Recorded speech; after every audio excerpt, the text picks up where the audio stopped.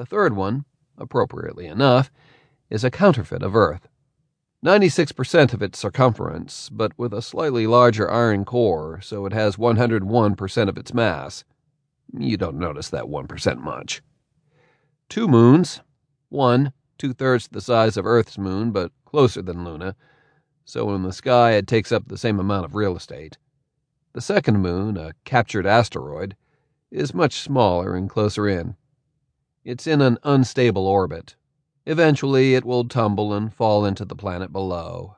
Best estimate is this will happen in about 250,000 years. The natives are not terribly concerned at the moment. This world was found by humans nearly 75 years ago. The Eolon had a colony there, but the Colonial Defense Forces corrected that. Then the Eolon, shall we say, checked the math on that equation, and it was another couple of years before it was all sorted out. When it was, the Colonial Union opened the world to colonists from Earth, mostly from India. They arrived in waves.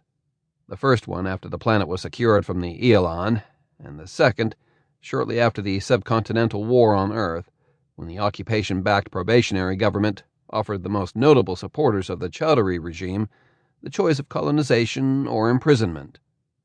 Most went into exile, taking their families with them. These people didn't so much dream of the stars as had them forced upon them. Given the people who live on the planet, you would think it would have a name that reflects their heritage. You would be wrong. The planet is called Huckleberry, named no doubt by some Twain-loving apparatchik of the Colonial Union. Huckleberry's large moon is Sawyer. The small one is Becky. Its 3 major continents are Samuel, Langhorne, and Clemens.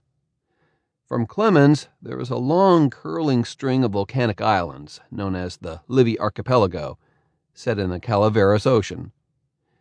Most of the prominent features were dubbed in various aspects Twainania before the first settlers arrived. They seem to have accepted this with good grace. Stand on this planet with me now. Look up in the sky, in the direction of the constellation Lotus. In it, there is a star, yellow like the one this planet circles, around which I was born 2 other lives ago. From here it is so far away as to be invisible to the eye, which is often how I feel about the life I lived there. My name is John Perry. I am 88 years old. I have lived on this planet for nearly 8 years now.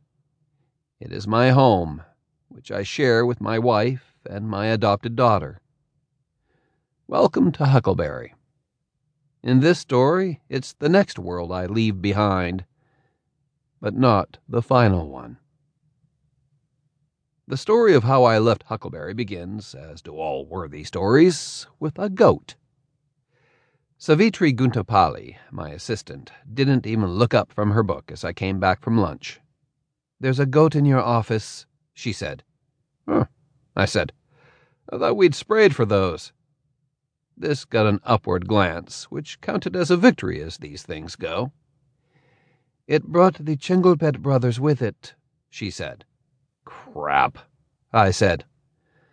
The last pair of brothers who fought as much as the Chinglepet brothers were named Cain and Abel, and at least one of them finally took some direct action. "I thought I told you not to let those 2 in my office when I wasn't around."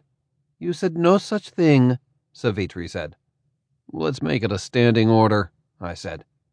"And even if you had," Savitri continued, setting down her book, "this assumes that either Chinglepet would listen to me, which neither would. Aftab stomped through first with the goat, and Nissim followed right after. Neither of them so much as looked in my direction." "I don't want to have to deal with the Chinglepets," I said. "I just ate." Savitri reached over to the side of the desk, grabbed her wastebasket, and placed it on top of her desk. "By all means, vomit first," she said. I had met Savitri several years before while I was touring the colonies as a representative of the Colonial Defense Forces, talking it up to the various colonies I was sent to.